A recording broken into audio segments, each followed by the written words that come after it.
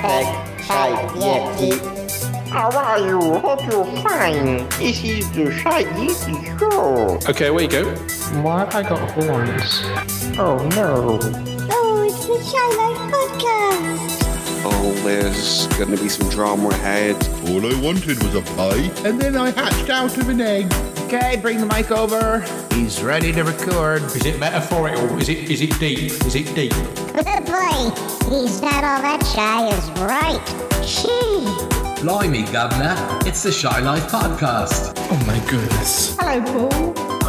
Oh, Quack, quack, quack. I don't know how he does it. Excellent.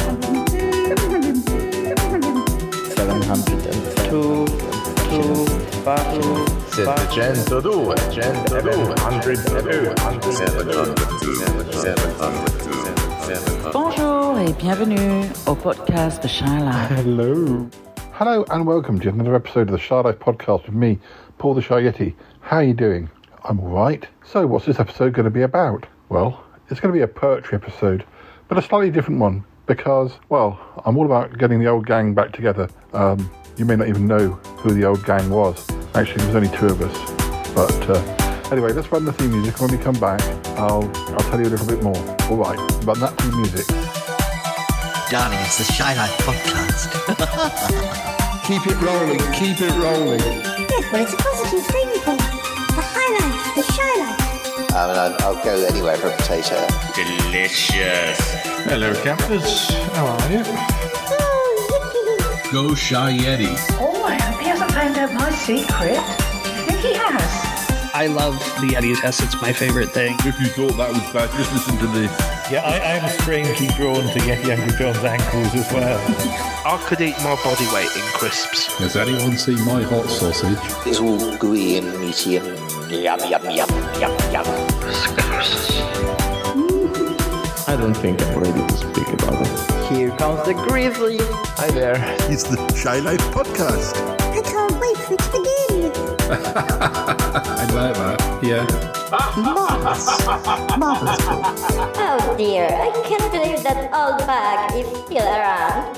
So, what's going on, you're asking? Who's this old gang? Well, back when I did my poetry shows at the Poetry Cafe, I used to do shows with my friend John Smallshaw, who I was introduced to by Callum's sister, I think. I'll have to check with him about that. But yeah, I've not been doing my shows that long, and I did a special charity show, and Julie, Callum's sister, had arranged the other poets to perform that evening, and John was one of them. And after that, I asked John to, I don't like to say be my support act, because he wasn't. He had his own section of the show. I'd read some, he'd read some, I'd do some more, then we'd have a break, I'd read some more, and then he'd come in again and do some of his. And luckily, I was able to preserve some of his performances as well as my own when I did videos. Anyway, some of those videos are on YouTube. Some of them I've taken the audio off and included in episodes of the podcast. But one thing I do remember is that my very last Poetry Cafe show in 2016 was for my book, A Yeti Way of Thinking. And that was one of the first episodes of the podcast. And I'm pretty sure that John's performance was also preserved and appeared in that episode. So yeah, right back at the start of the show, I was still doing my poetry shows, and I was coming to the end of that era, and John was there back then. And yeah, you may well have heard his voice in other episodes. Anyway, I've not spoken to him for quite a while, and we've not done any live performances in quite a while. So I said to him, why don't we get the old gang together, and why don't we have a chat? I'm not quite sure what form it's going to take. I'm hoping he'll have some poems for us. And I've decided to read some poems from my collection, Pieces of Shy Yeti, which I released in 2019. But, well, I never did a Poetry Cafe show for them. And I was surprised to look back. And although I'm sure I've read poems from this collection at different times, and some may even have gone into my greatest hits collection. But I never did an episode when that book came out back in 2019. So, yeah, I'm going to mainly aim to read things from that book. But anyway, let's get started. Let's see how John's doing. And, well, I'll be back to speak to you again at some point later in the episode. Yeah, okay, let's do it. Let's play some music and John will be here.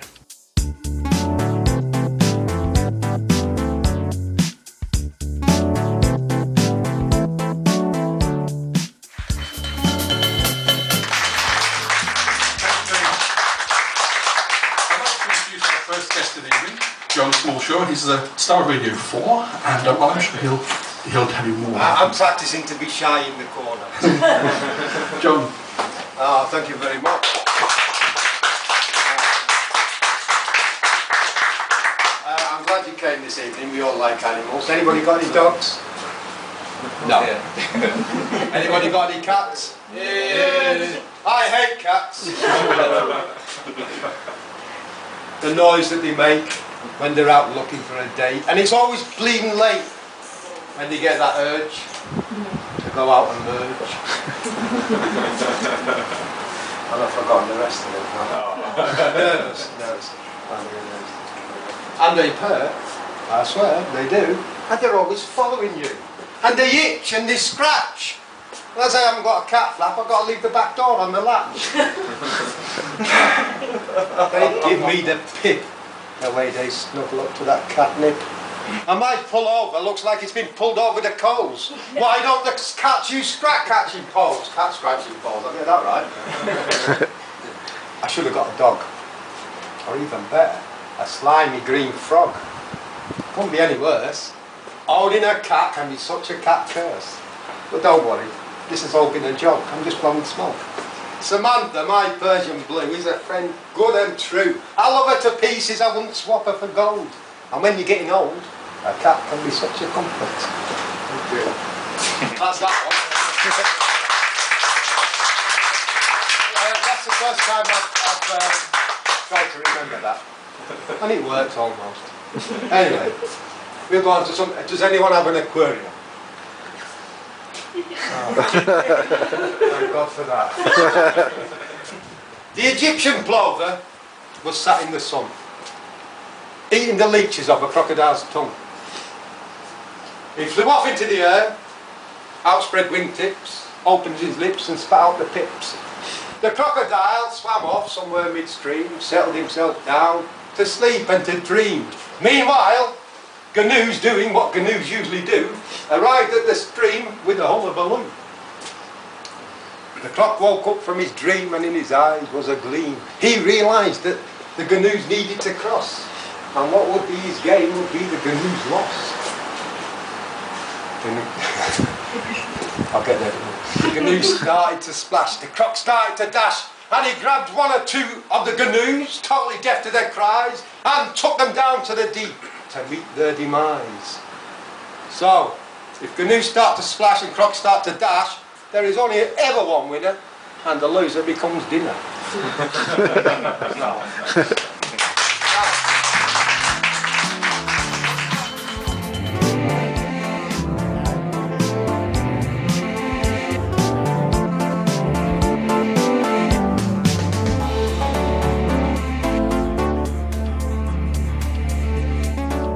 Oh, listeners, before we continue, I should just mention that John and I had problems with Zoom, so in the end we connected via Facebook, which of course you can't record on, or you can't record the call, so I recorded the chat on my iPhone, and I think it came out pretty much okay. It's not so different from how I used to do things in the early days of the podcast before you could record Skype calls and things like that, so I hope it's all right.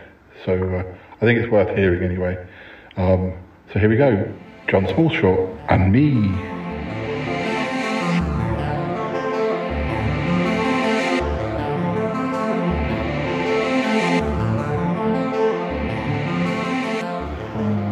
Hi, I can see you now. Yeah.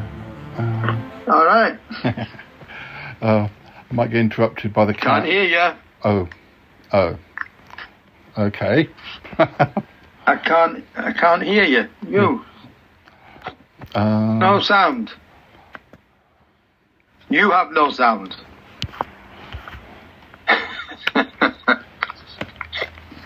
I'll put these back on, but I need to... No, I can't hear you still now. Oh. Can you hear me? Yes. No, there's something wrong here. I can't hear you, Paul. Something came through. Can you hear me? Yes, breaking a bit, but speak a bit more. Hello. Hello, I can hear you. The trouble is, I won't be getting your voice. I don't think I'll be getting... If you speak. I can hear you now. Oh. Well, that's weird, because you're still coming out of my computer. So...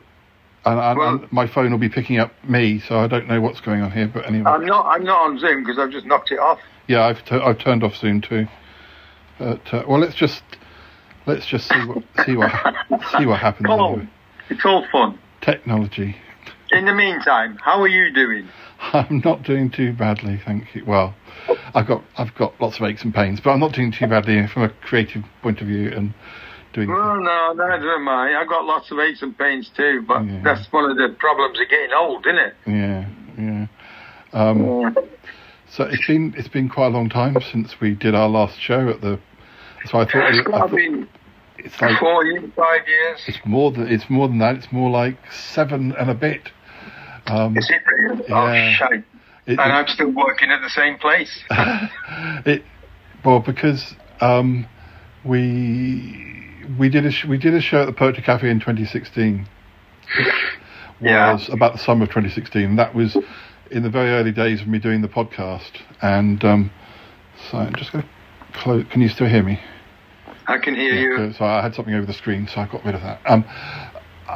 We did a show in 2016, and it was like it ended up being one of the early episodes of the podcast. And now I've done 600 and something episodes. I think I might have come to. I think you might have done or been involved in an open mic night that I came to maybe later that year at the place off Soho Square. I've forgotten its name now. House of St Barnabas. Yes, yeah. I think because I remember we were sort of doing it in the summer, but it was starting to get a bit dark, and my eyesight was beginning to go, I think I might need a light on that. Or am I going to, because I can't remember. I need my script. But I haven't done any more shows since then, partly because I've written less and less because I've been doing more and more podcasting. Although I do still write some things because the podcast is like, has a fictional side to it. So I play some characters and other people play characters, and some episodes are just like this or just talking, or I've always read my poems on the podcast. But I just haven't done. I kind of feel like by 2016 I was beginning to think, I feel like I'm going around in circles a bit, or I've kind of done so many poems that I've covered the same topics, and I need to have a bit of a break. But this I understand, yeah. Because I've always approached things with such a sort of, when I do something, I do it, and I do it big, sort of thing. And yeah, I mean, I have done one or two things. I did. My friend Harry, he writes music, and we've been doing songs together. Well, he'd been kind of getting me to sing, which I can't do at all. But last year, though, I wrote some lyrics, and he wrote some music to it, and we did that. So I'm still sort of wanting to do a bit more of that. I want to get back into doing a bit more, but I also feel I need to change my rhyming. I feel like I had 3 or 4 different rhyming structures that I always stuck to, and I don't know why. It's just what happened. Did it make you feel comfortable, though, those structures that you... I think they must have done. Yeah, I think they must have done. Because this is what I think of myself. Yeah. And at the end of the day, well, for me anyway, I'm writing for myself. Yes, yeah. It's my catharsis, if you like. Yeah. Of course, I'd like to write a bestseller, but that's not always possible, is it? Yeah. Well, I'm kind of the sort of person who likes. I quite like reading factual books about, say, old TV shows. And I really wish that I had started if I'd have known my podcast was going to go on such a long time, I would have liked to have written. I should have done it from episode 1 and written, facts and figures for each episode as I went along, and then I could have released like the big bumper book of the first 100 episodes of the Shy Life podcast or something. But now it's such a big thing that, again, I can't see myself ever having the time to do that, and I don't know that anyone other than me would have wanted to have read it, but that, again, not the point, because you do these things for yourself as much as anything. Do you still write because you always used to write a lot as well? Oh my God! Well, on one of the sites I use, Hello Poetry. It's probably the only site, because my website I kicked into touch because they kept on saying, "Oh, you need to pay more money," and this is. You know what? I'll stick it somewhere else. So I just got over 13,000 on that one, on Hello Poetry. And I was looking at 12,999, and I just had this mad thought, I'll stop when I get to 13,000. But I'm on 13,003 now, so I'll stop when I get to 14,000. Yeah. But, I write when I wake in the morning, and sometimes I'll pen out 3 or 4 bits of rubbish, or I might give it a miss for a day or two. Until something tickles me, Yeah. And some I really like, and some I look at and I think, oh, did I write this rubbish? And I know I did. Yeah. But it's, as I say, it's more for me than for anyone else. Yeah. Well, if people like it, good, but it's not for them, really. Well, that's the main thing. And, doing my podcast, you never get much feedback until you make a comment like, oh, I don't know if anyone actually likes the poetry episodes. And then somebody will go, oh, those are my favourite episodes. But people don't always tell you what they like. And I don't want my show to be about any one thing. But you don't always know. Again, I like doing the acting and the characters and the stories. And I love improvising. Let me interrupt you. Do you still go out filming? I don't. Well, with my rheumatism, I haven't been going out. In the early days, you did. Yeah. Yes. Around the time that we were doing our shows, I was doing my Shy Yeti on Location videos, and then that's how I incorporated the stuff from the Poetry Cafe into those videos. Which is, I was thinking, it's nice that we've got those. We've got you doing stuff and me doing stuff. Yes. Did you have one with Gary Groves doing stuff? Yes. Yeah, I was just looking for that one, because I think that was a great evening, and Rich Harris came along. Was that the night? Yeah. And there was also was he Ethiopian guy? Can't remember his name. He came along and did some poetry. We had, and because I was thinking, I think that was the first time we did a show together, because wasn't it Julie, Callum's sister, who introduced us? That's right. And that was the Gary Grove night. But then you and I did lots of other shows. So that was around, 2010 maybe? 10 years ago, easily. 12 years, probably. Yeah. And then we did, I think you did every show that you were available for that I did till I stopped doing them. Paul, I was happy to be invited along, and I really appreciate that. But, like you, I was on holiday earlier this year. My wife was away. I was only the week. So I went and did a gig in the West End in a pub by Oxford Circus, I think. And I also did one in the Spice of Life at the bottom of Greek Street one lunchtime, full of old people. Took them half an hour to get on the stage to read for 2 minutes. But I enjoyed it. It's not something that I feel I need to go out and do all the time. No, I mean... one time I did, but not anymore. Well, the thing is, I think I only ever did one show where I was requested, if you know what I mean. I remember I got asked to do a Valentine's show for in a particular club somewhere, and I actually got paid in like a percentage of the takings and like my drinks for the night. That's the only time I ever got paid for my work. Otherwise, it was always me doing my own shows for charity, or for charity men, and unfortunately, it just got more and more expensive to hire the space at the Poetry Cafe because they had various different takeovers and people taking. Well, I've not been in there since anyway. No. Poetry Cafe. And it was. And I think I've always used that though as a sort of benchmark of, like, how many people could you get in the Poetry Cafe on a busy day? We never got as many as 50, but on those open mic nights, it would have been packed, and it would have been, I don't know, 50 or so people, and the room would have been absolutely packed. And now I think, well, I get more than that with my podcast, so I am getting out to more people, hopefully, whatever I do. So, and it still costs me money to do podcasting but I've made a lot of friends all over the world of other podcasters, and I've collaborated with other podcasters in the same way that we collaborated. And you know, I found it is amazing with the internet that you meet people you'd never have met 20 or whatever years ago, because you just would never know they existed. Well, yeah, this is true. I like the worldwide aspects of the web. Yeah.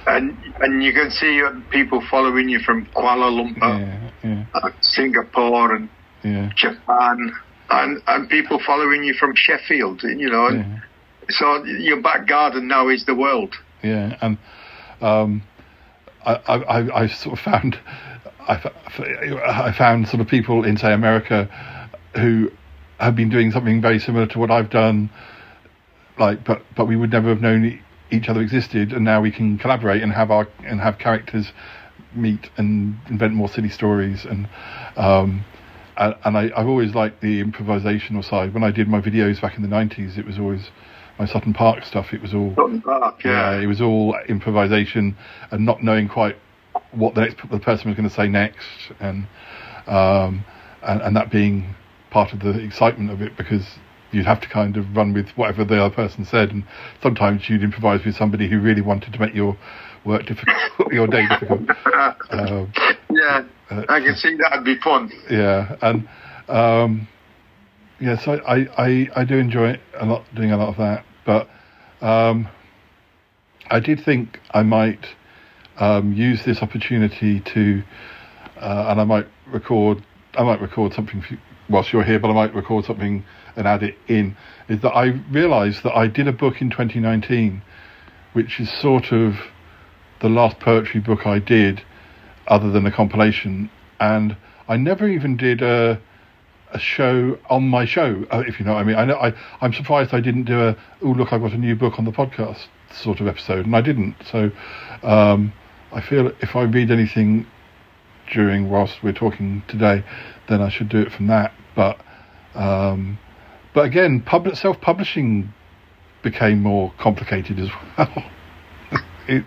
My wife did two for me, and both of them were. Well, one of them I sold in the charity, for the charity, and the second one we did during lockdown, and I just gave them away. Yeah. There were more photographs and just a few bits of odd poetry. Well, very odd poetry, if you ask me. But it's just a vanity, isn't it? We all want our names are out there, Paul. I don't need to be vain about that anymore. Oh, I want a book. I want to make a book. And when you've done it, yes, it's nice, but you still got to go to work the next day. Yeah. I did like having a physical thing. I think that's why I'd like to have a physical thing for the podcast, even though it's an audio thing. I'd still like to. Well, I've done a few sort of merchandisey type things on Redbubble and got like a T-shirt with it on, or a mug with my logo, with the logo on, and that somehow makes it feel more real, something you can see. I've got 2 or 3 of your books on the bookshelf. Yeah. Not as shy as I was. Do you remember that one? Right. That was the one I did for my 40th, and now I'm nearly at my 50th. So. Oh. I'm nearly at my 70th. 67. I would have thought that. Yeah. This we're getting old, Paul. That's the problem, isn't it? I mean, the pandemic sort of didn't help with getting out and maybe I would have got back into doing more things, but with that going on, that was such a big deal that it kind of it made my sociability go from being in person to being online. Yes, I did some stuff for Soho Radio, and they did, I think, every Monday a few bits of poetry. But all I did with that was recorded it and then send them it in a sound link, I think, and they put it on the radio. My friend Tim used to do hospital radio around here, and I used to go in, and I think I've sort of done it on and off for about 20 years because with gaps, and then around the time when we were doing shows and I was doing my videos, I started going back on there again, and I've got videos of doing the shows, and then there might have been a little bit more of a gap, but then when I started doing the podcast, he started getting me back on again, and I started. The weird thing was, I think hospital radio, perhaps because everyone's got their phone when they've got music on their phone, and hospital radio probably is a bit of a niche thing these days, in that people, the people listening to us, it was never that big numbers, even from the people in the hospital. But I was able to I couldn't use the music obviously, but I could use our chat, and I would import that into a podcast, and then we'd get better downloads from the podcast than we got on the night. So again, it was a nice way of preserving something that otherwise wouldn't be preserved. Yes. It is about that, isn't it? Keeping things. Yeah. I mean, when we're long gone, we're still going to be out there on the internet. Yes. And, we'll be discovered 1,000 years after our deaths. He should have been famous. He is now.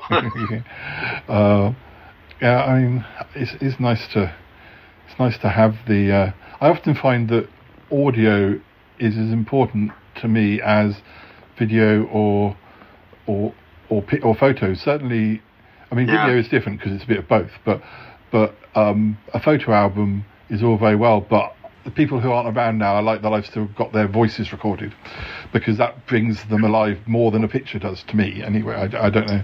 Of course, yeah. You know, like my grandmother, my father's mother, she did something for the university back in the 60s, and she was in her 80s then, I think. She's long dead, but no one can find the recording, and it was memories of her childhood. Mm-hmm. And I wish I can still hear her voice. Yeah. Mm. You know, while she's drinking a Mackinson and taking a snuff, and sitting on a chair with the old antimacassar on. She was a very Victorian lady. Mm-hmm.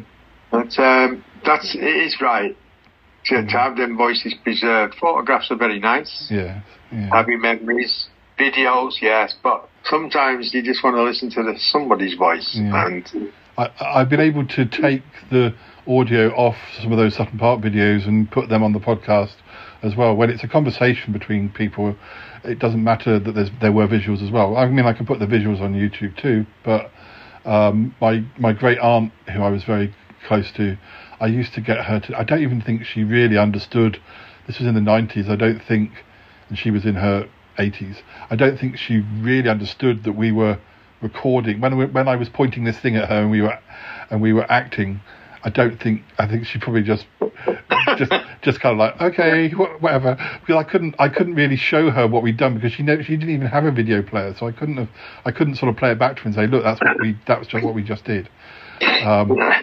But I used to work stories around her and like say that she used to be a white witch in Sutton Park, and I just sort of, otherwise I'd just film her in the garden with her cats, and then I'd say, oh auntie, can you just say I think he knows, I wonder if he knows my secret, do you think he does? And that's all she'd say, and she wouldn't even know what that referred to. And meanwhile I'd been ad-libbing scenes about, I know she doesn't like to talk about it, so I do all the story stuff, but I say I can't ask her directly about it because she won't want to speak about it. and now it looks like she knew, like it makes sense when you put it all together, but it didn't make sense to her when she recorded it. Yes, happy memories. Yeah. I miss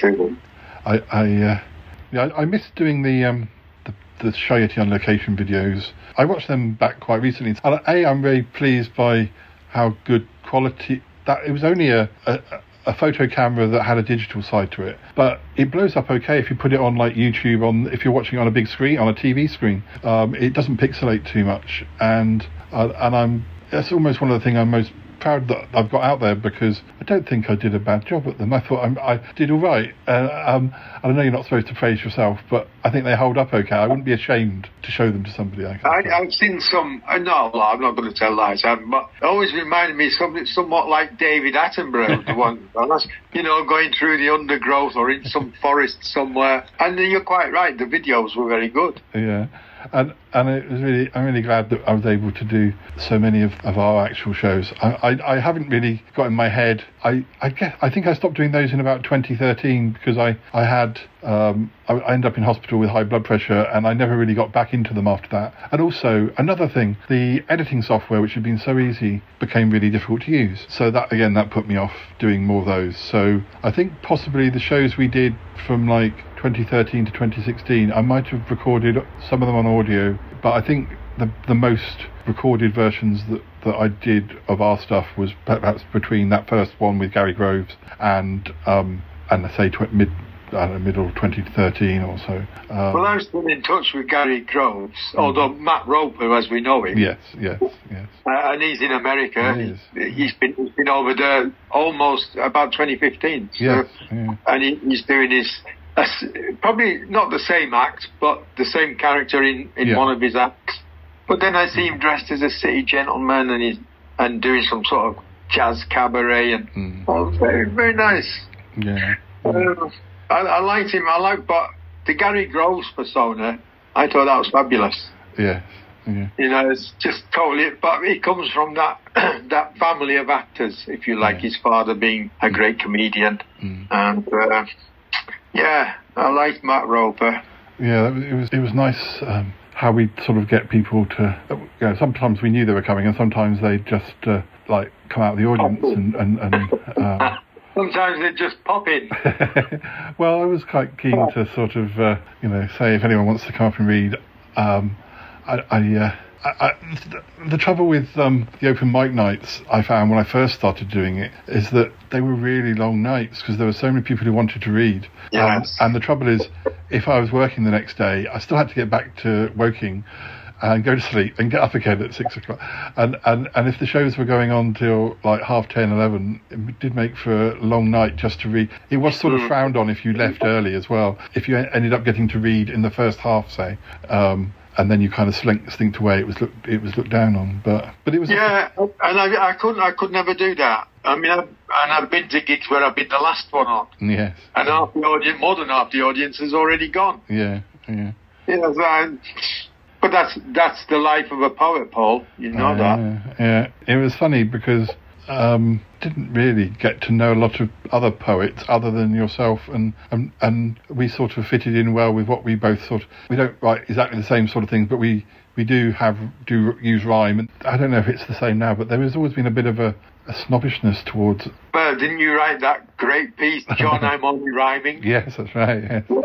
Yeah, I forgot that. So I mean, and for me, that's gives me great pride to know you wrote that about a conversation we had. Yeah. This conversation about the class system amongst poets. Yeah. In about 2012, I went to the folk festival in Broadstairs because I had friends who had a family down there, and they had a poetry workshop thing where people read things, and I think I might have read John I'm Only Rhyming, and somebody accosted me as I was coming out of the gentleman's loo and said he was a poet as well.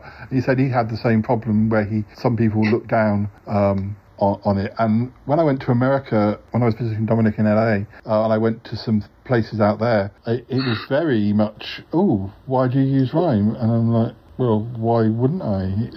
It's odd. It's kind of, it's not something that's easy to do well. You have to work hard to make it. I understand that maybe some people don't do it so well, so they maybe have got people a bit of a bad, or rhyming a bit of a bad rap, but the whole point is that you do work at it and try and make it good. And I don't necessarily do it all the time, although I always feel like my non-rhyming poetry is more like prose, and I'm not quite sure where I get a bit. That's just my own hang up where I get myself a bit confused. Is it now it's not rhyming? Is this actually a poem or is this prose? It doesn't really matter, does it? No, it doesn't. I went through a stage of writing 100-word stories, and I think I used to slot them into my set as well, because I remember that, not the face, but I remember the 100-word stories. You put a couple out on your Facebook. Yes. Didn't you? Yeah, and one of my collections was very much full of those stories. That just came to me over quite a short period of time. I wrote loads of them over about 3 or 4 months, and they worked really well in the set, just to break things up a bit, or like if you just wanted to do a short thing before having a break or something. Or I also feel like perhaps I might have put some people's noses out of joint by the fact that I didn't pay my dues as far as perhaps the London poetry scene was concerned, in that I got a bit fed up of open mics and just thought, oh, sod it, I'm going to hire the venue and do my own shows. I've got enough material. Yeah, maybe I was supposed to struggle more and do... I wasn't really doing it to... I mean, just standing in front of an audience, even if half of them are your friends, that's still a big deal for me, because, I mean, it's a lot more safe behind the microphone doing a podcast. Oh, yeah. But, I mean, I think it's how you measure a success. I mean, I thought the Poetry Place evenings were brilliant. Yeah. They weren't always full. No. But then no place is always full. No. And it's not the venue or the poet. Look, the things at the House of St. Barnabas. I think of all the ones that happened there was only one really full night. Yeah. So, it's I don't know. It's just nice to have done it, and I did find you and some of the others, and we were able to collaborate. So we did have our little gang, and I often find that nobody who was established at the Poetry Cafe ever came to one of our shows to see whether we were any good. So how would they know whether we were any good? So it's a very funny sort of... I found that before with people who do, like friends who are sort of actors, who you go to their things, but they don't always see it as a two-way thing. And it's like, I'm sort of like, well, I mean, it would be nice if you came and saw something that I was doing, but... But there is that... I can't say that would worry me, you know. If I go and see someone and they don't come and see me, tough luck. They missed out. Yes, they have. This is my take on that. Yeah. And for most, you know, any probably gigs you've done, and someone afterwards when they, I really liked your poetry, and that's what you get. Yeah. There's not. What did you mean by this line? You know, I wish somebody would ask me that. Yeah. And I was there, well, that line means a total destruction of everything you've ever loved, and yet you rise from the ashes. Which is just, you know, but people don't want to hear that. They want their own take on what you've read or written, and that's the way it should be, I think, really. Because you can read my poetry and think it means one thing, and someone else thinks it means something entirely different. The same with your poetry. Yeah. I had a problem going back before I even started doing my books, in that I'd written a load of poems when I was in sixth form, and some of them I kind of, not so great. One or two of them, like there was one about the dinosaurs becoming extinct, I still used to perform that and enjoy it, and still thought, that's okay. I like that one. But in the sort of early noughties, before I started putting the books together, I was like, I have these poems, and I don't know if I like them or I don't like them. Secretly I do like them, but I don't know. So I actually wrote a character in a book I was writing who was a poet who didn't like the sort of poems that she was expected to write by her audience. And that was my way of kind of sneakily getting the poems in and kind of not committing as to whether I liked them or not, even though I secretly did like them. And then I just thought, oh, sod it, don't be silly, just do your own stuff, particularly when self-publishing came about. But yes, Lulu. I think I used Lulu. Yeah. My wife did. Because I haven't got the patience for it. Well, it's got very complicated. I did release a book with my friend Nick, who you'll have met at some of my shows. Nick and I wrote an ongoing story. Well, I got to the stage where I was still writing, but I was writing script novels. So they were. I'd never enjoyed writing the long descriptions. I enjoyed writing the dialogue and the story, having the story. So I sort of wrote novels, but in the form of a script that I wasn't expecting to get performed, but I quite enjoyed reading them that way. And Nick said to me that he was going through a patch of, because he writes, but he hadn't written for a long time, and he was a bit stuck.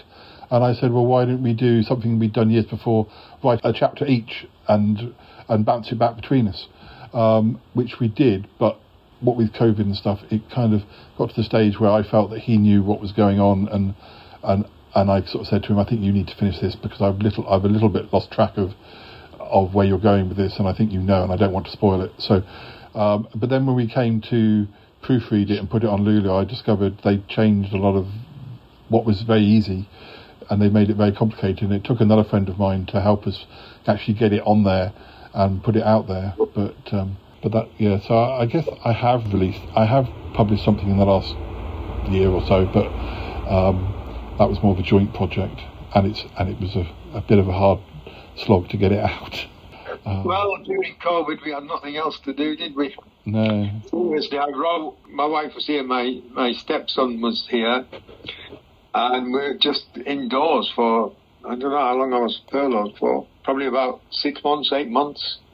Then we went back to work, and then we were off work again for another 3 months. Yeah. But we were very lucky. I had COVID after COVID had gone, I suppose. Yeah. One bad night and 3 or 4 days where I felt shitty, and then I was all right. Yeah.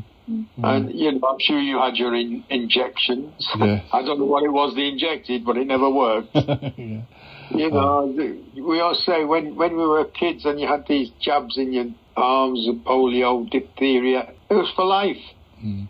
And now it's like for 5 minutes. I've got something off the doctor now. Come for your flu vaccine and your this other COVID vaccine. Mm.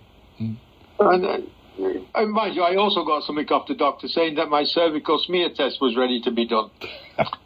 And then another message later on saying, please disregard the previous message. Oh dear. So, Paul, you found the humour in a lot of things, certainly in your poetry. And pathos, I like that word, pathos. I always thought he was one of the Three Musketeers, which I think he might have been. But I like that word, because there is that in your poetry too. Well, and the one I don't often think of it, but I do think of it. I will eat pies. Yes. And you read that and you just want to sing it.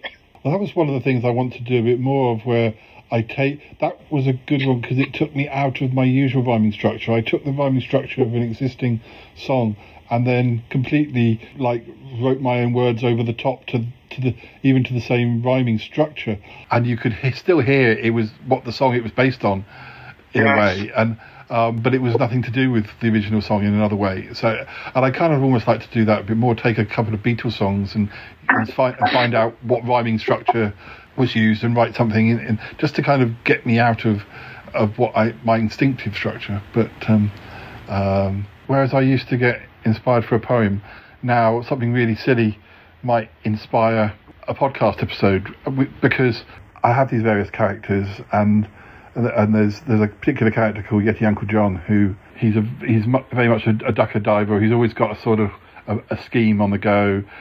He's very vain and thinks a lot of himself, but also kind of hates to think that anyone might think that, and he's just he invents ridiculous inventions. He keeps magpies as a pet rather than pigeons, because pigeons is too sort of, I don't know, everyone's keeps pigeons, so he has to go and choose a bird that's not a good bird to keep for a pet. But then the pigeons end up, he teaches them to paint, and they start forging like Andy Warhol pictures, and it's all very surreal. That's great imagination. But sometimes it can be just something that somebody says to me, and I'll think, I must do an episode where Yeti Uncle John invents computers made out of cheese because he thinks it's a great idea, or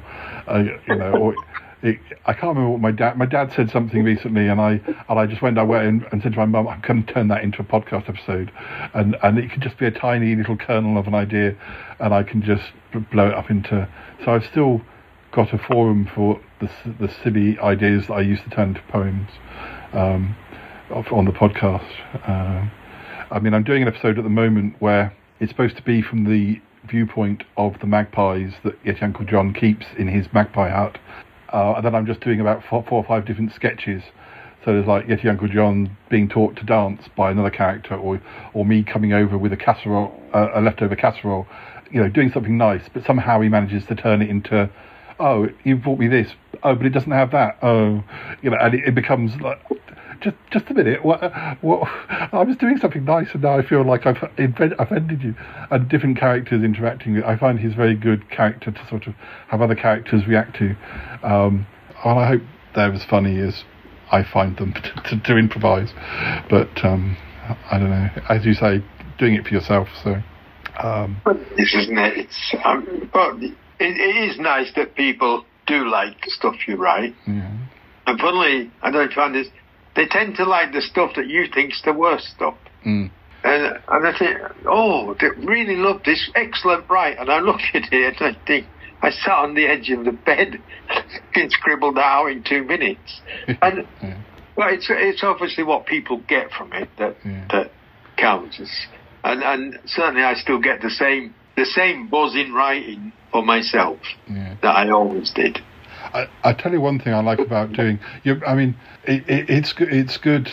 I do love that thing about poetry when you sit down and you write something and it's ready to perform a few hours after you started it. But I used to find that doing the books, you'd write the book quite quickly, but then the formatting and the proofreading and that's what would take the long time. And I nearly went into proofreading when I stopped working at the library, but it's just not for me. I just particularly reading the sort of things that you'd be expected to look at. You just find yourself falling asleep. And proofreading isn't like I thought proofreading was. It's so complicated, and there's it's more like shorthand. There's all sorts of things involved in proofreading that meant, I think, it's for somebody else, not for me. Whereas doing a podcast, I can record it, and although I do put quite a lot of editing time into it, the turnaround is a lot quicker than putting a book out, or so it's more like the turnaround of putting out one of my YouTube videos back in the day, perhaps. So it's nice to have things constantly going out. And this year I've been meeting a lot of new people, whereas I might have been a bit shy in asking and saying, would you like to be on my podcast? I've started to sort of go, would you? And mostly they've said yes, or we found a way around. Maybe they've just done a small cameo, or maybe they've, including people in other countries as well. So it's been nice having voices from other countries, and people who turn out are really enthusiastic and they want to come back. And I always sort of found that when I did my poetry, that every year was different. I was always sort of thought, if I find I'm just treading the same ground, there was always something new, and a chance to appear on the radio or poetry cafe show, or I'm meeting new people. It always felt like it was a forward step all the time, and I found that with the podcast, because I've now nearly done it for 8 years, or next year will be 8 years, and I don't feel like it's finishing anytime soon because it's still new all the time. But it could be you could just keep it and have the same 4 people that you rotate around talking to, but I hope that I keep trying to look for new voices, because I can get a bit nervous about asking people if they'll do stuff. Well, I don't see why you should, Paul. I mean, people like to hear their own voice. Yeah. And they do, and they like other people to hear their voice. Yeah. But the podcast, really, it's a privilege, isn't it? Yeah, I mean, the podcasting world is as kind of weird as the poetry world, in that you get people who are very kind and very collaborative, and there are people who want to stay at the top of the pile and don't want to. It's the same thing everywhere, wherever you go, and you just have to find the people that are your gang, and I've done that, but. It's weird. It is, though. You're quite right. It's people who are at the top, but the top changes all the time. Yeah. You know, you get some old stalwarts up there. You know, people die off these new kids, these new poets, some brilliant poets out there. And I wish I'd gone into it and made it something to do when I was younger. I think that is not a regret. I just wish I'd done it. I've written most of my life. I threw most of it away.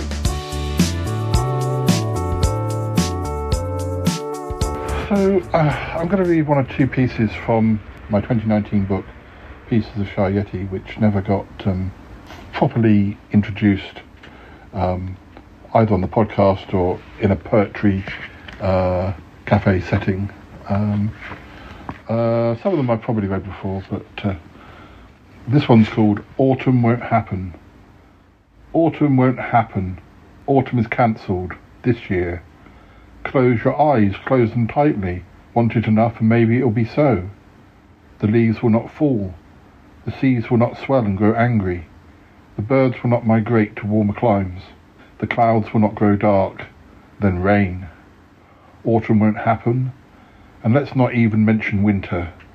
It's nothing more than a vicious rumour, a myth concocted simply to scare the children. The murmured gossip of insignificant ghosts. Autumn won't happen. Autumn is cancelled. This and every year. Lock all your doors, close every window. Sit inside, denying its existence. Close your eyes and believe it. Shout it out loud. Summer is here, summer is here, summer is here. Autumn won't happen. That's the end of the matter. This one's called Bite. She has bite. She's got pizzazz. Well, that's not something every no one has. She's got the wow. She never quits. With fake tattoos and showbiz glitz. She's got style, like few before her. The paparazzi do so adore her. Fortune is her bestest friend. Fame may suffocate her in the end. Unless, that is, she kills it first, confronts it hard, and does her worst. You need to pause, be at the ready. Should she approach, be sure, stay steady. Save face, don't let her see you're shaking.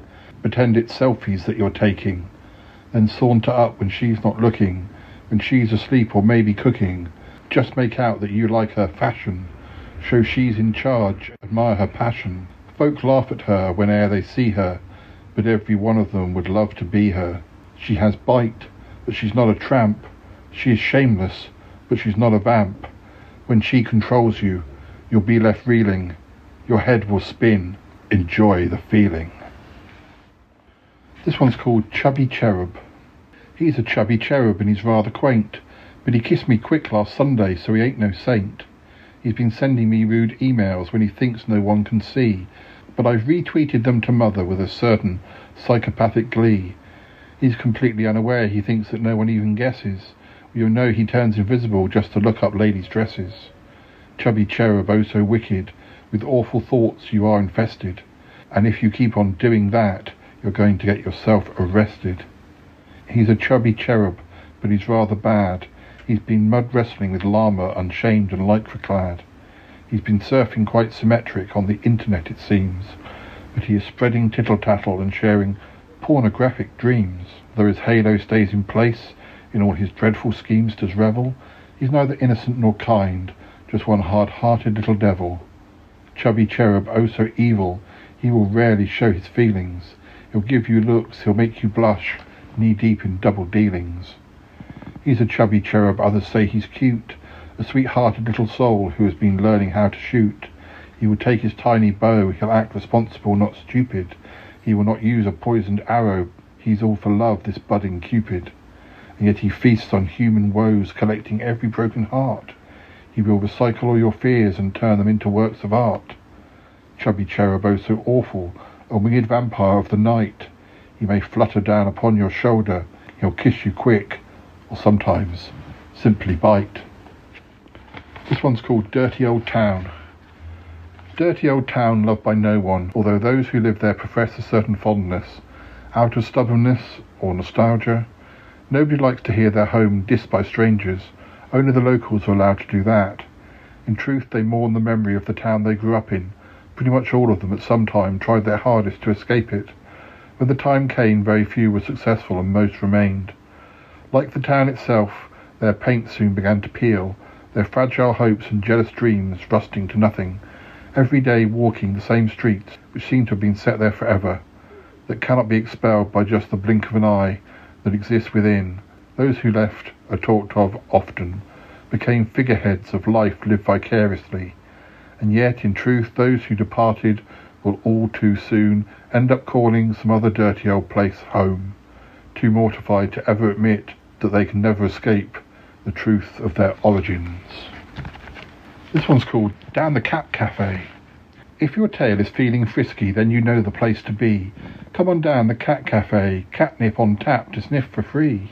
Oh, for there really is no option, nor a better place to eat, if you've a rather eager purr and one wet nose for feline feet. Just comb your whiskers till they shine, be smiling wide to show you're proud. Midnight at the Cat Cafe, you've got to stand out from the crowd. If your paws are feeling itchy and there's a problem to be solved, get thee down the Cat Cafe and soon your woes will be resolved.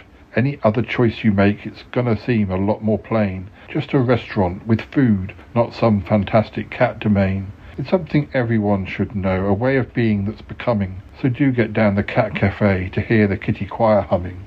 If your ears are feeling perky, if you're bottling the blame, just get on down the Cat Cafe as bold as brass and without shame. There is no harm in heading west, you must just get into position.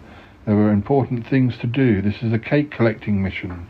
Not that too many cats eat cake, it isn't good for kitty's health. Oh, just get down the Cat Cafe, I was just thinking about myself. If your fur is feeling fluffy, then you know the place to go. Just head on down the Cat Cafe, sit in the window there on show. Those passing by, they need to see the type of client that frequents this extra special restaurant, for it attracts a cat with sense. It is a place for those with style, not for mockies who like boozing. At home there down the Cat Cafe, in pride of place, oh so amusing. Dear, oh dear. This one's called Getting Lost in Venice. There is nothing better, at least for me, than getting lost in Venice, than allowing the city to play games with me, allowing it to lay out its twists and turns for me, allowing it to trick me into going down dead ends, or simply taking wrong turnings that only take me deeper into the maze, leaving me facing gargoyle-festooned gates where none shall pass, leaving me floundering with only the canal there before me, teasing me with its waters. If you want to go that way, kid, then you're gonna have to swim. But I'm certain that this was the way to the supermarket. Only yesterday, I'm pretty certain that this path led to the bridge and then to the museum. How can the streets transform like that? How can a canal suddenly just appear here, where I'm sure none was before? What's wrong with me? Why is this happening? Of course, all this confusion is watched by the locals, staring through cracks in the curtains, peering over balconies as they encourage their dogs to bark at me. Really, it's not something to take personally. It's just the way that Venice likes to play. It loves to toy with its tourists and explorers. It's a cheeky city. It does it because it can. Let yourself be caught up in it. Allow it to spin you around like a small child at a birthday party. This is one game of blind man's buff that you will enjoy. Just don't lose your footing unless you want an early bath. Those who resist Venice always regret it. Some are still out there wandering the streets with beards down to their knees, resisting only on a diet of leftover pizza and half-melted gelato. Venice can be mean like that, but only to those who disrespect or deserve it. So be on your best behaviour. There's only one thing for it really, and you know it. As they say in Venice, just get lost.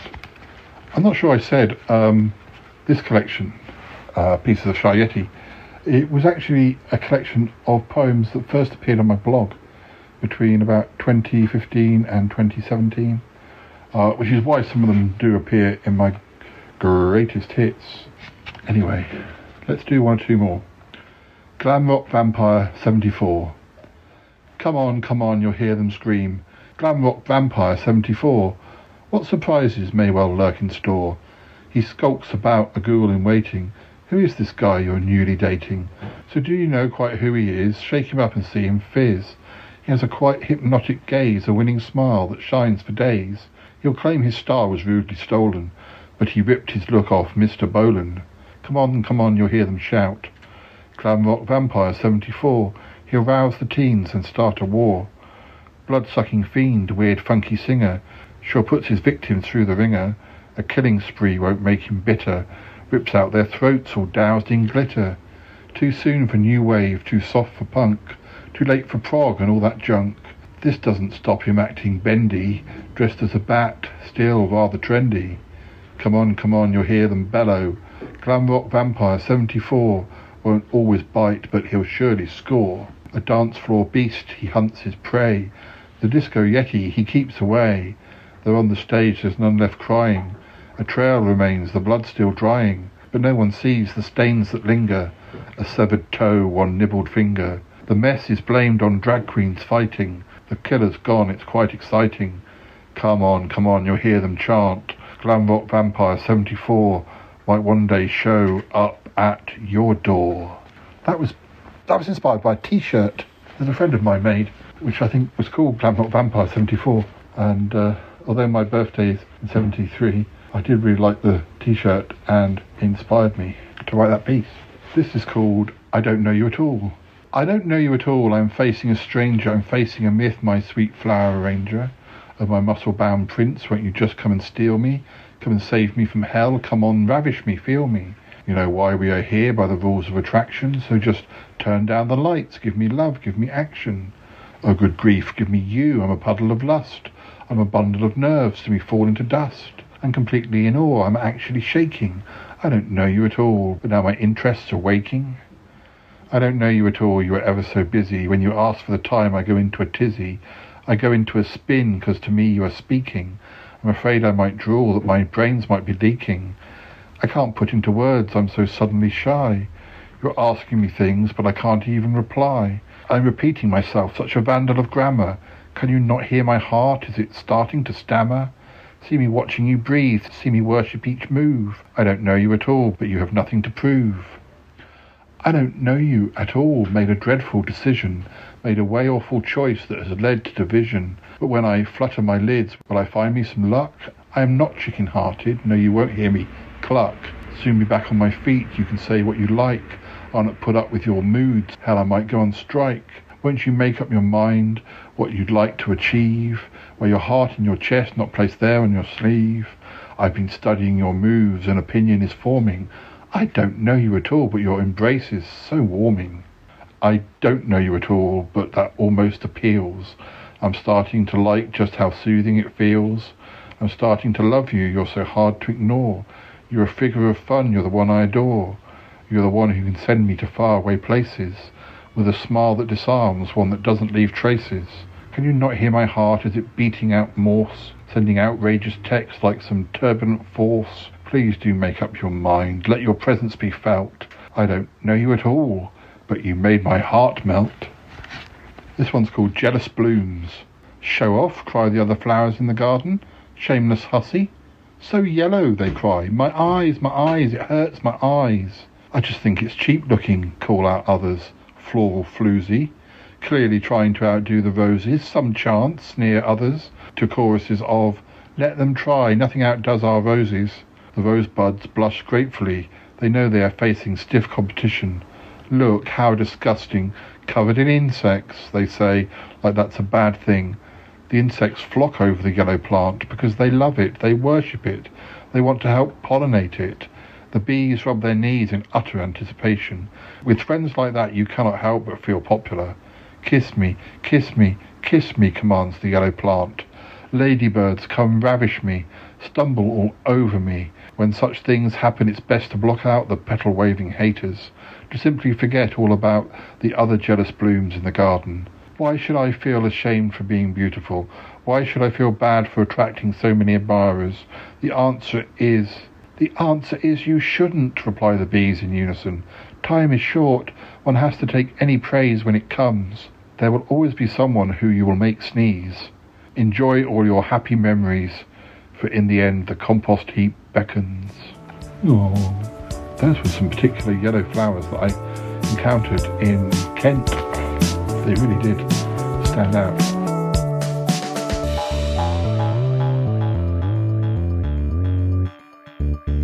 I've always admired how you can just remember I think I think my brain must have been stuffed full of rubbish long before I even started performing my poetry, because I've never had the confidence to, or I'm pretty much certain that I couldn't remember a whole set worth of poetry without having it in front of me. And I don't think I'd even have put myself out there if I felt that I was going to have to rely on my own memory.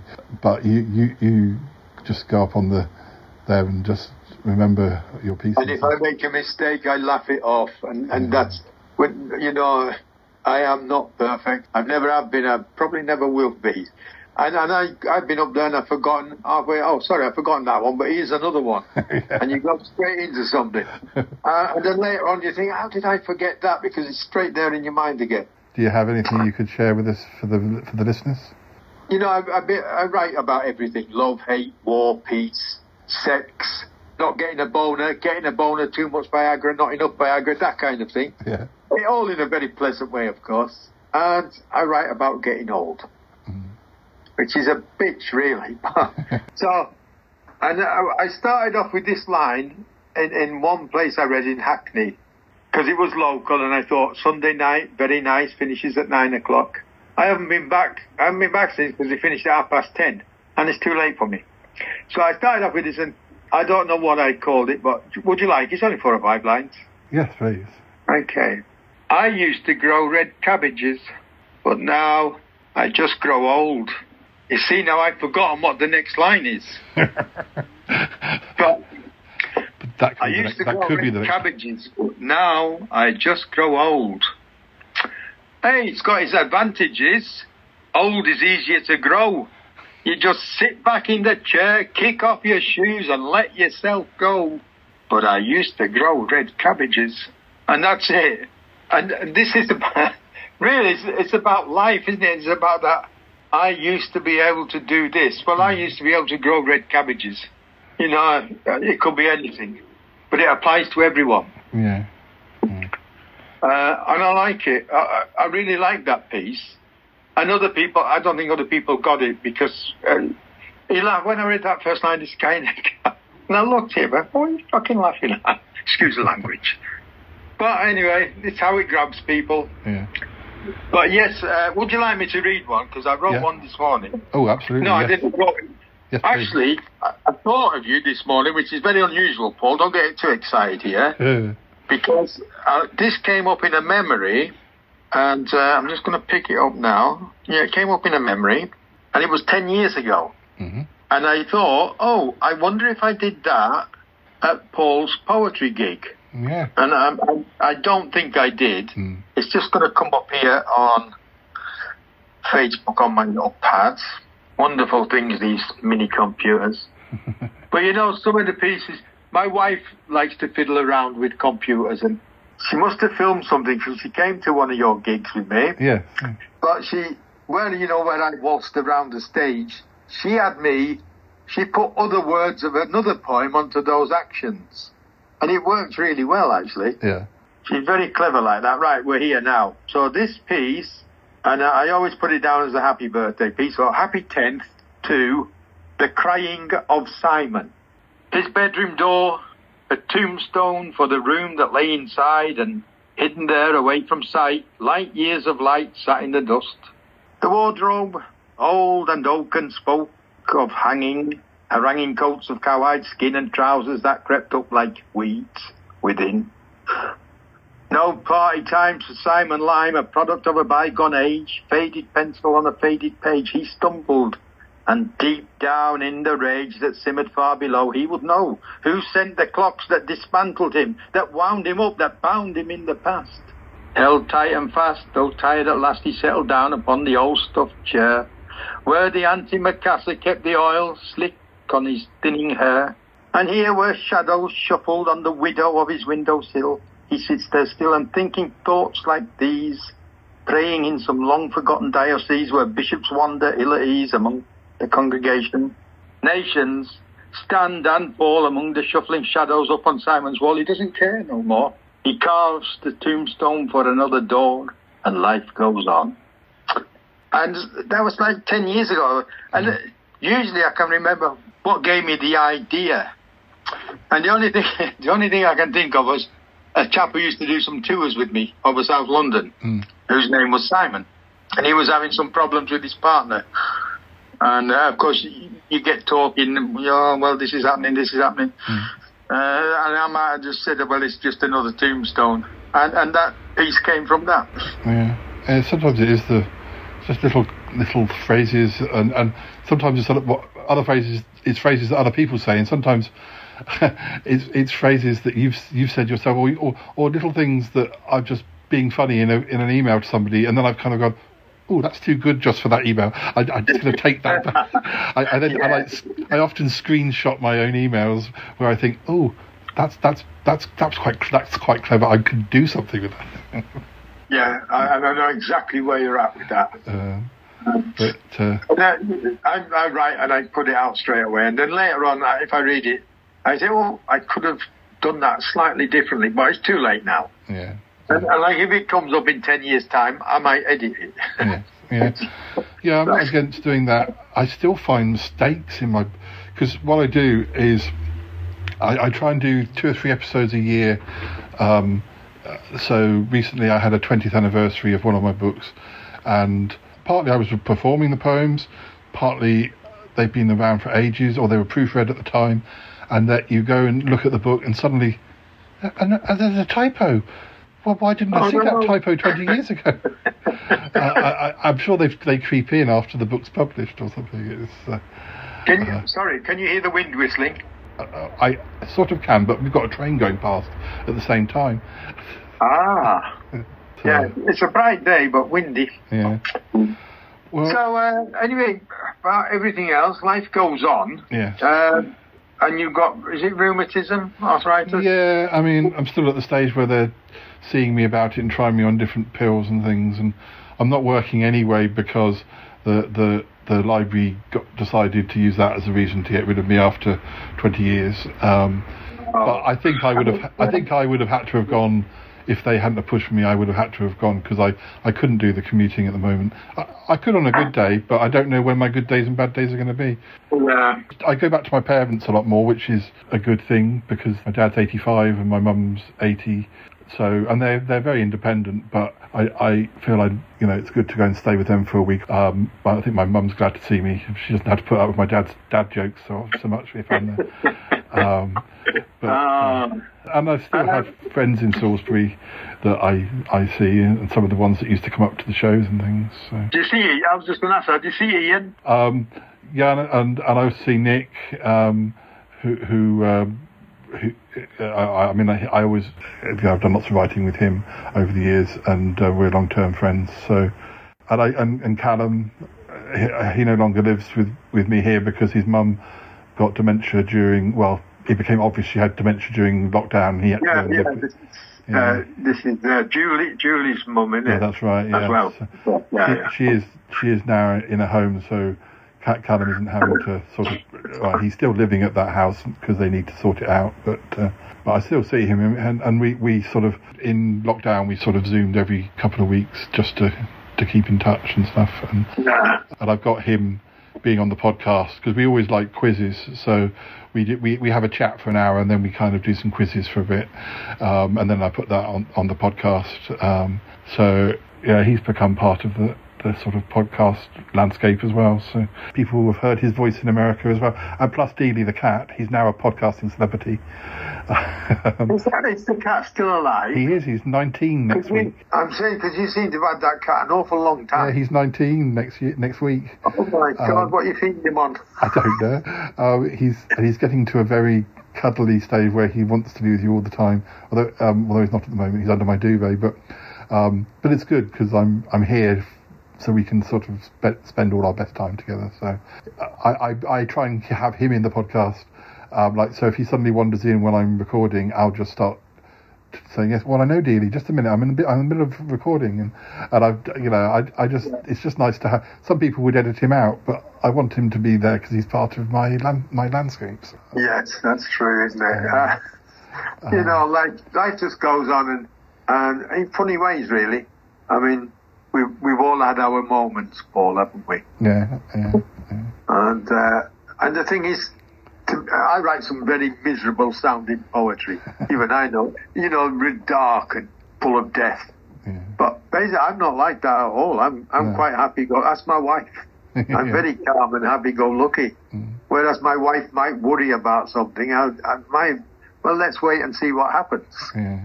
And it is that. And I think, to some extent, I don't think I've ever seen a post of yours where you moan seriously about anything. Yeah, I don't like moaning. I turn it into sometimes I turn it into the moan of a character on my podcast.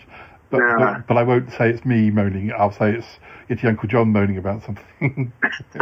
I suppose that's one way of getting it across. It's just just interesting how we met up. Thanks to Julie. Yeah. And I remember we sat down and you were introduced to me as the Shy Yeti. Yes. Yeah. I don't think obviously she must have said Paul at some point. Yeah. Shy Yeti. And well, you're up there, aren't you? You're up there amongst the stars, really. In our world, you're up amongst the stars. Yeah. Of course you are, Paul. You've done an awful lot. You certainly helped me to build my confidence up with those poetry things. And whatever you say, you get up and read, you know yourself, it's never that simple. No.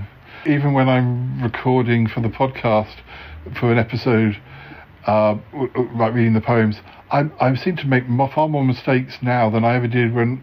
I'm sure I tripped over the few words when we were at the Poetry Cafe, but not as much as I mean, the great thing is I can edit it and it sounds like I did it perfect first time.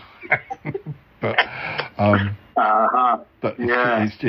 I think, gosh, if I was at the Poetry Cafe now, would I be making as many mistakes? Or maybe the pressure of being on stage makes you focus more than sitting in your bedroom recording. I don't know, but I do some just on like using the computer on the sound file and put them out on SoundCloud, although I think they call it something different now. But I haven't done many over the years on that, 20 or 30, maybe 50 pieces. Just when I know I'll read this one and record it in the bedroom, put it out. Yeah, I mean, I did that a few times before I sort of got into the podcasting. I did a couple of little albums that I recorded, and I put them on. That was on Sound something or other, and they still exist, which is nice. And it's good to do that. And I also recently discovered that people like to listen to podcasts on YouTube, which I think of as being a visual thing, but apparently people like using it in that way. So I've started to migrate all of my episodes onto YouTube, and I've got a lot. So I'm doing it in batches, but they are getting viewed out there. So if that's the easier way for some people to listen, then fine, I'll make it available. But I mean, my podcast doesn't get big numbers compared to a lot of other shows, but I think the people who do listen keep on coming back, and I do get to meet new people who. So it's definitely a positive thing.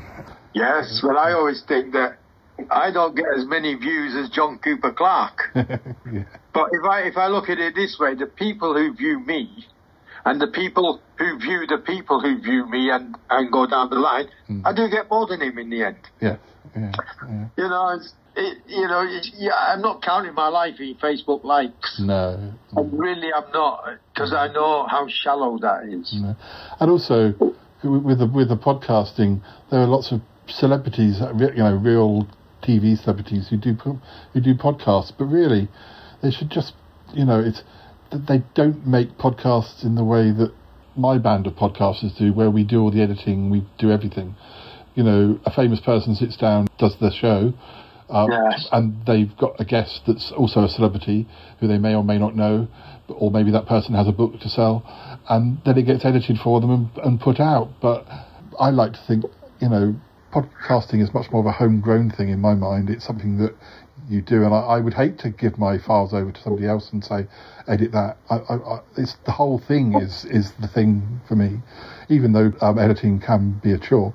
I want to do everything like with my books. I wanted to do everything. I didn't want to just write the poems and then hand it over to somebody else to do the putting the book together.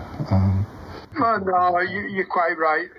This thing with podcasts, the rawness in anything is its selling point. When it becomes, what shall we say, industrialised, when it becomes all the same, you know it's professional, you know, it's, as you say, mixed in a studio, edited in a studio, put out on as a podcast, and it's bland, whatever it is, because there's no edge to it anymore. People might listen to you or watch you and think, oh, when's he going to fall? When's he going to fall? And sometimes that's the best part, and I'm not knocking any part of any show, but sometimes the best part is when it's real, like that, and you fuck up your lines. Did I say that? Sorry, I mean fluff your lines. Which I like to keep for outtakes at the end of the episode anyway. So yeah, and I think that is probably the best thing. Yeah. Because say perfection's just a dream, you know, it's never achieved. You know, you still find the same sort of, like we did with the poetry, you know, people saying, oh, podcast should be like this, or podcast should be this length, or it should be, oh, what are you doing characters for? You podcast like, and you're like, no, that's what your podcast is like, and your podcast is half an hour or whatever. I'm going to do an episode that's 3 hours this episode, and the next episode will be 2.5, and then the next one will be 55 minutes. I don't want to fit into some sort of or be told what to do or how to do it. And why shouldn't I do characters? And you know, and you think, do these people not realise that what they think is the be all and end all isn't what I would want my show to be like? It's fine for their show, but do what you want to do. Like I always said about poetry, do what you write, what you want to write. Don't be told what you should write. That's the third point. Now, Paul, I'm going to cut this short now because I have to go and have something to eat, I think. Sure. 15:18. Yeah. Well, actually, we're lucky it's not caught short because my daughter was supposed to come down today. Yeah. But she said about 2:00, but I know when she says 2, she means 4. So she phoned at 1 and said, oh, I can't make it today, so that's fine. Yeah. But if I can ever do anything regarding your podcast, we'll do it again. We can't wait. We can't wait for another 7 years. That's ridiculous. We have to. No, it's been a long time, and I can say that about everyone. You know, and I'm like a lot of people say, oh, they're doing well on Facebook. You know. Yeah. And I think, when was the last time I saw him? Fucking you, Matt Roper, the same amount of time. I've seen him all them years. And he's been backwards and forwards in London. And probably due to my laziness as well, of course, because you get older, you get lazier. Well, it's been really good. I'm sure this will, I can see that the sound bars are, because the iPhone's really good for picking up, and the speaker's very close to. Yeah, I'm sure it's going to come out fine. So we'll do something else soon. That'd be cool. I hope so, Paul. Yeah. It's been really good to catch up with you anyway. Perhaps I'll read from one of your books I have. That would be cool. It's always weird when you hear. I've only had it a couple of times where you've heard other people reading your own stuff, and it's like, ooh, it's kind of different. But well, of course it's different. Yeah. All right, then, Paul. I will speak to you soon. Take care of yourself. Thank you very much. You take care. And if you're going to pet the cat, give it a pet from me. I will do. Yeah. I think I did a poem about cats when you did a show about the cat shelter. Yeah. Charity show, and I wasn't very nice to cats. No. But I do, you know, cats are okay. Yeah. Cool. All right, so bye for now, Paul. Bye for now. Thank you very much. Look after yourself. Yeah, speak to you soon. Take care. Bye-bye.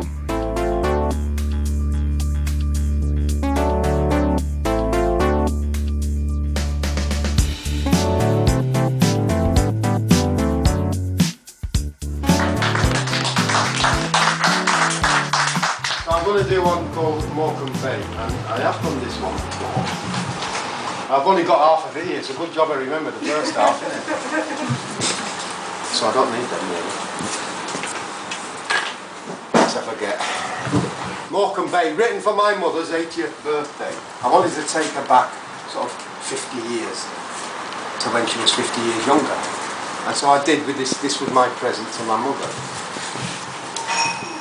Here it is, Morecambe Bay. We looked forward to that summer's day when we got dressed in shorts and headed off to Morecambe Bay. Well, I remember that summer's day. The shallow bank we took, it shook, rattled along to the sound of our songs and boyish laughter. And after what seemed eternity, we smelled the sea, and could see in technicolor the ocean, greens and blues and several other different hues. And then my mum said, off you go now, don't go too deep, I'll be watching from my deck chair. No fighting, off you go now. And she kissed us both. And she kissed Tom, who was the son of my dad's best friend. And off we went. We spent the morning catching periwinkles and splashing in Sunlit Bay. Well, I remember that summer's day. And then my mum called. In fact, she bawled, come on now, boys, it's time for lunch.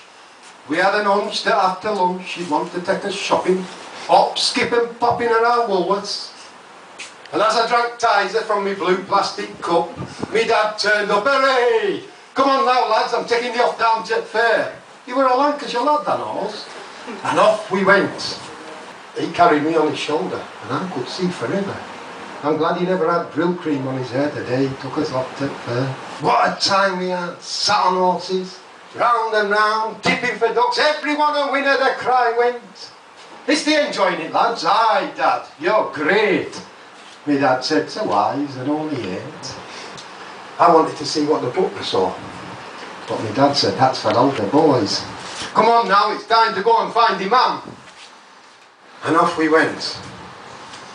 And on the way home, no laughs, no shouts, just yawns and smiles. And later, I cannot recall just when, though my mum did say it were after 10, she tucked us in and kissed us night, and if my memory squints to tell, I can her perfume still enjoy and smell. Just before the light goes off, I turned to brother and said, we'll not forget this lovely day. He said, go to sleep.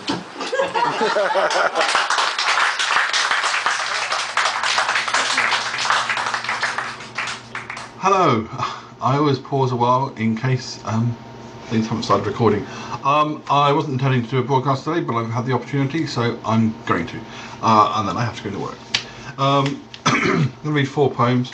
I'm going to start with one called Dance Floor Slaughter. Pop Commando, Disco Queen, Dance Floor Slaughter is her scene. Hacksaw quicksteps, tango fight, piling bodies up tonight. Death stilettos, glitter ball, time to dance or not at all. Strike out deadly, cut 'em dead, bloodshed, cut 'em down, bloodshed all across the town. Whiplash lovin', fevered brow, nightclub rampage burning now. Hang the DJ, hear them chant, she cannot kill to page and plant. Pop Commando, Disco Queen, Dance Floor Slaughter is her scene.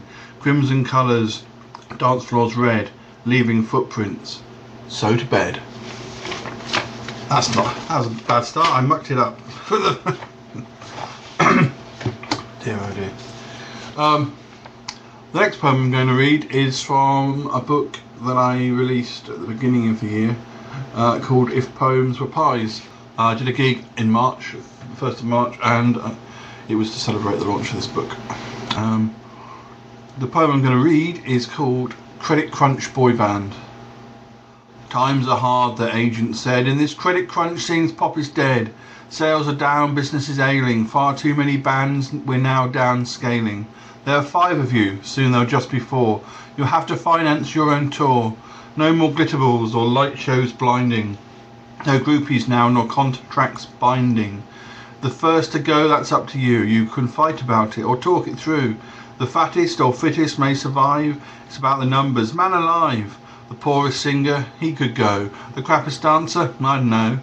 We're not too bothered how you do it. Pick one or all, hey, try a duet. Yes, the times are hard, they've all been told. You're all too ugly, all too old. My dear, your greatest hits were fair to middling. No comment made on profit fiddling. We need our bonus, you're first to go. We're totting up how much you owe. We'll send you packing. No, we won't do lunch.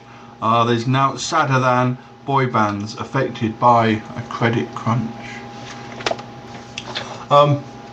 Yes, that's one of a few poems I've done which have looked at the more darkly comedic connections with credit crunch. Well, I read one yesterday on here called Hollywood low budget, and that's kind of a similar idea. Talking about Hollywood, the next poem is from Caveman Logic, which is my new book, and this is what I've already published on the blog. It's called Out of Work Actors, and it's inspired by a few actors that I've met along the way.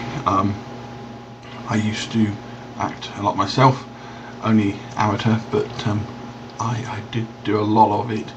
I used to do a series called Sutton Park when I was at university, which was all ad lib and just ridiculous, but we made 3,000 episodes of that, and I was in all of them.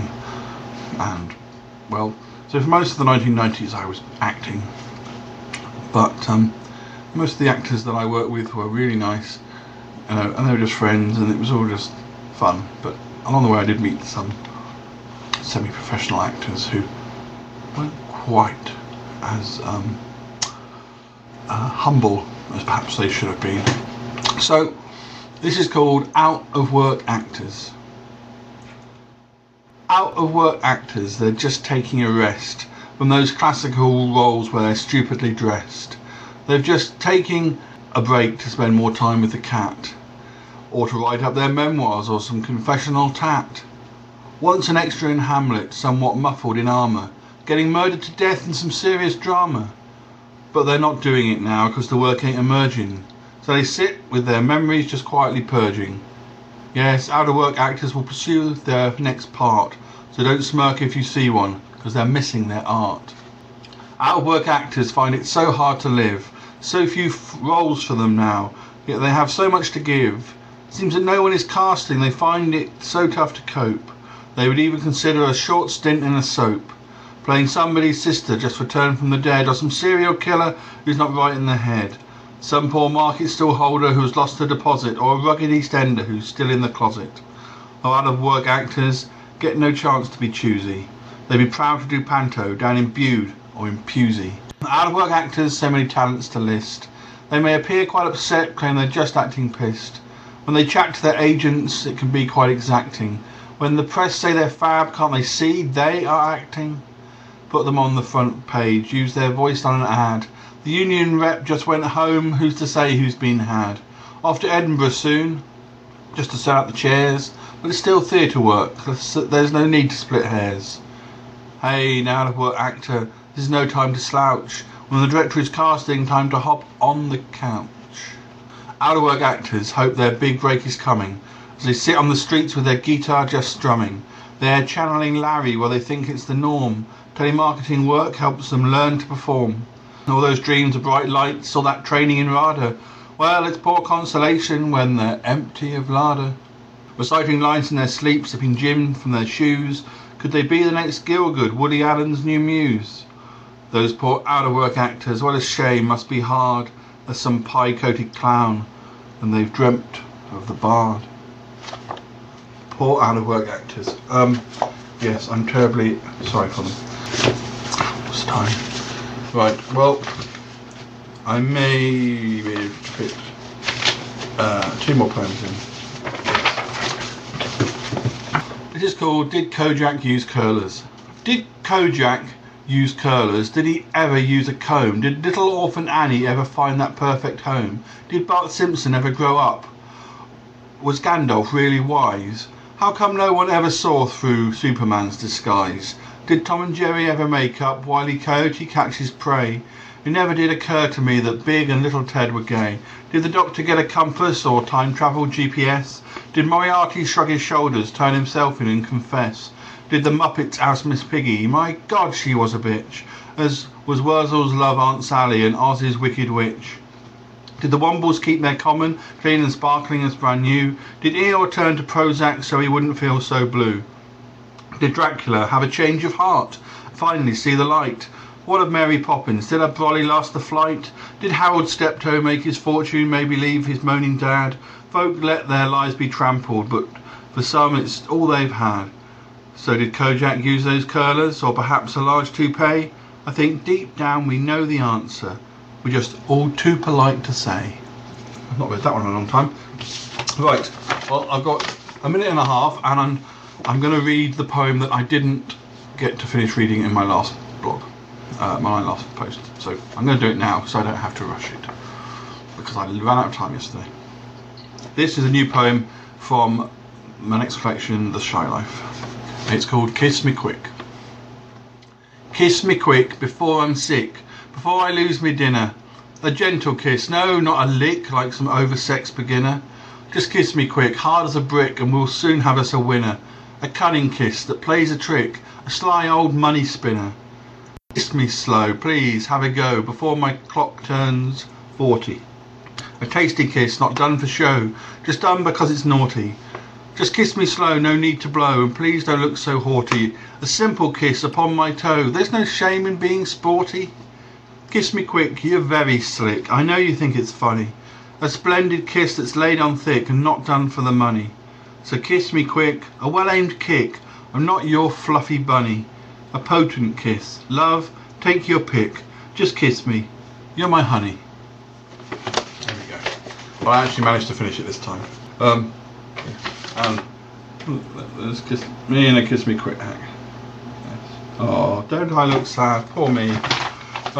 Right, well I have to go to work now, so I'm not sure when I'm on next, but I'm definitely here next Saturday, and I'll probably be on. Yes, well I'll probably be quite a lot this week. Anyway, I hope you enjoyed the show. I will see you soon. Okay, have a good day. Bye bye.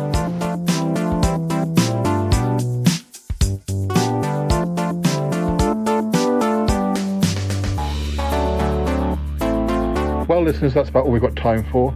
Hope you enjoyed this episode. It was really enjoyable to catch up with John again, just to have a bit of a think back to those days when we used to head down the Poetry Cafe to read some of our verse and to have a jolly good time. And as I say, it's really nice that we've still got some of those shows preserved and we can watch them back to this day, all available on the Mr. Shy Yeti YouTube channel. Anyway, hopefully we'll get John back again.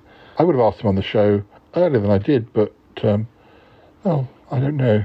Well, life gets so busy, you don't always know whether podcasting is everyone's cup of tea. And, well, my bad. I should have asked John a lot earlier than I did. Anyway, I hope you enjoyed hearing from him. Sorry we struggled a bit with the technology this time, but I think it turned out okay.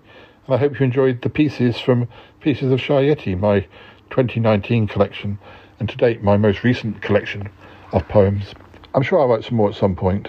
I'm always dabbling in these areas and noting down ideas, but yeah, it'll happen when it happens.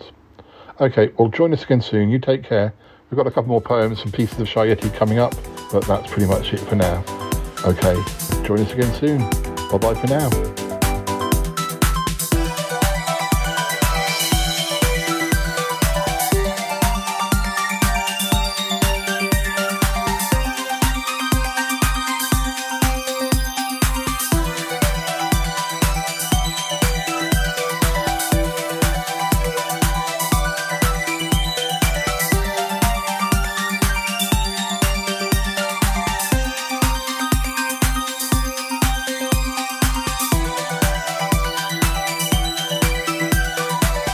Time is the thug. When he looks into the mirror, it looks to him as if he's melting.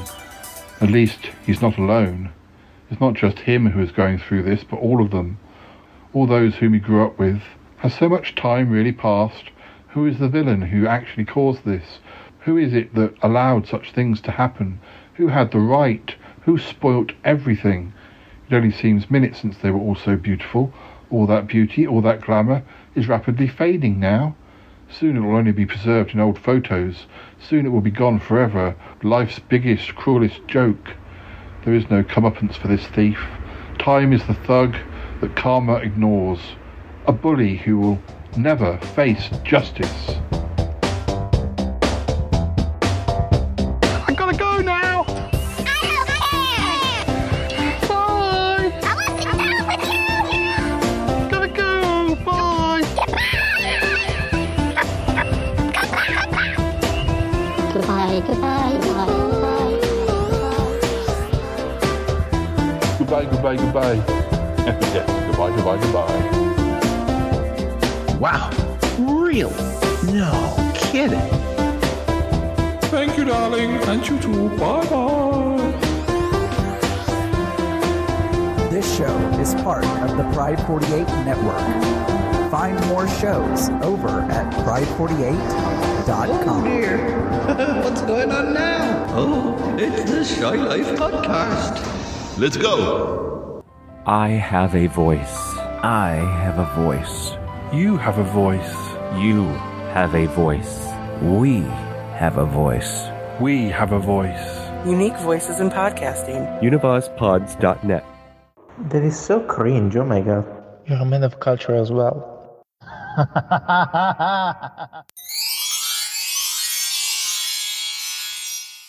This is called Our Yeti Gone. Our Yeti gone at such a cost, the poor wee mites are long since lost. We looked on shelves up on the roof, but still saw no sign of Yeti claw nor hoof. Behind the fridge, out in the shed, no frantic growls, we feared them dead. We looked so hard, we searched in vain, on hands and knees despite the pain. Boxed up in store, coated in dust, for so many years we searched, we fussed. We did not sleep, our vision blurry, but saw no sight of those so furry. We left them food, we feared them famished, 'twas hard to fathom where they'd all vanished. We called their names, we put up posters, placed beer mugs on their favourite coasters, but alas, no need to get excited, they did not show, no Yeti sighted. Our hope now gone, our darkest hour, life once so sweet, now sickly sour, until, suddenly, one summer morn, the air was filled with one large lazy yawn. Hibernation done, from the caves came creeping, our beasts were back, now done with sleeping. Oh, happy day, from every nation came yelps of joy and celebration. Our Yeti back, so glad they're home, locked up tight to ensure they'll never, ever roam. He's not all that shy is right. Sheesh. No, I just didn't get the poem. Paul read today. Didn't get it. Okay, let's just shut this one out. Get it going. The best part of the Shy Life podcast is when it ends. Now that one was funny.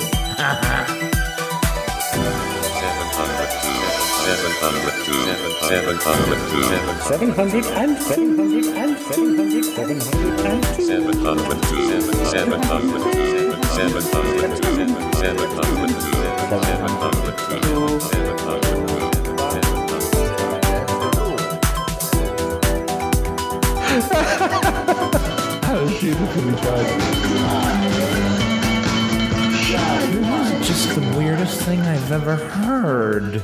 Et voilà.